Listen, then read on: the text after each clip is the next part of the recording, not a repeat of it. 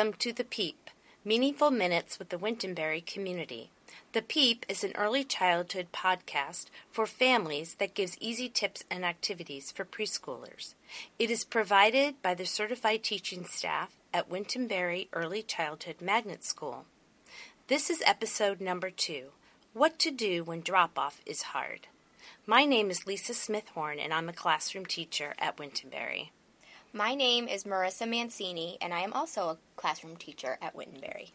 School has started, and children are settling into their routines, but there are also some children who are starting to have trouble saying goodbye at drop-off. We'd like to share some strategies that we have found to be successful with the children in our classrooms.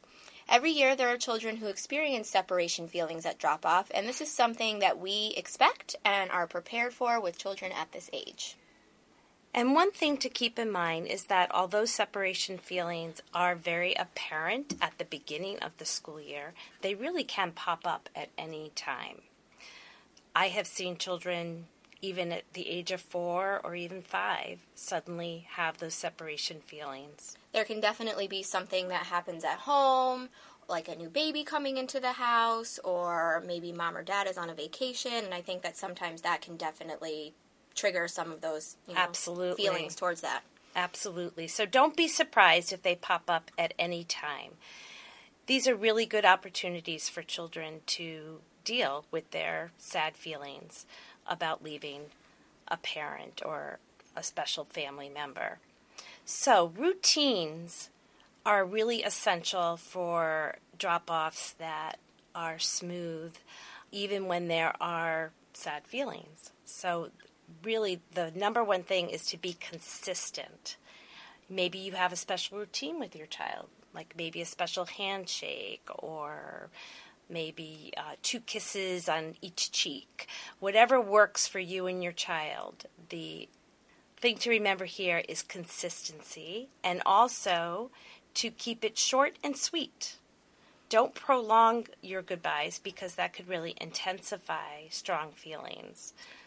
One thing I think parents should also remember is they really shouldn't feel pressure to help their kids unpack or get engaged in play, because part of the whole preschool experience is really kind of focusing on developing that independence. Most classrooms have like morning picture routines on their walls, so kids have to hang their backpacks, put their folders up, wash their hands, and find, an area to play with. So you don't need to feel pressure to get your kid happy and involved, because they're really going to strive off of following through that routine and getting themselves ready to start their day. Yeah, it's really one of the goals of our program is to build that sort of independent self-care behavior. Yeah, and I also feel it's important for parents to know not to, feel pressure if their child is having a hard time. You don't have to, feel pressure to stay until they're calm, because that's what teachers are here for. We're here to make sure that they're okay. We will use friends in the classroom to help them get, settled. A lot of our classrooms have places and tools that children can use to go and sit down and calm their bodies, the peace place or whatever your classroom may call it.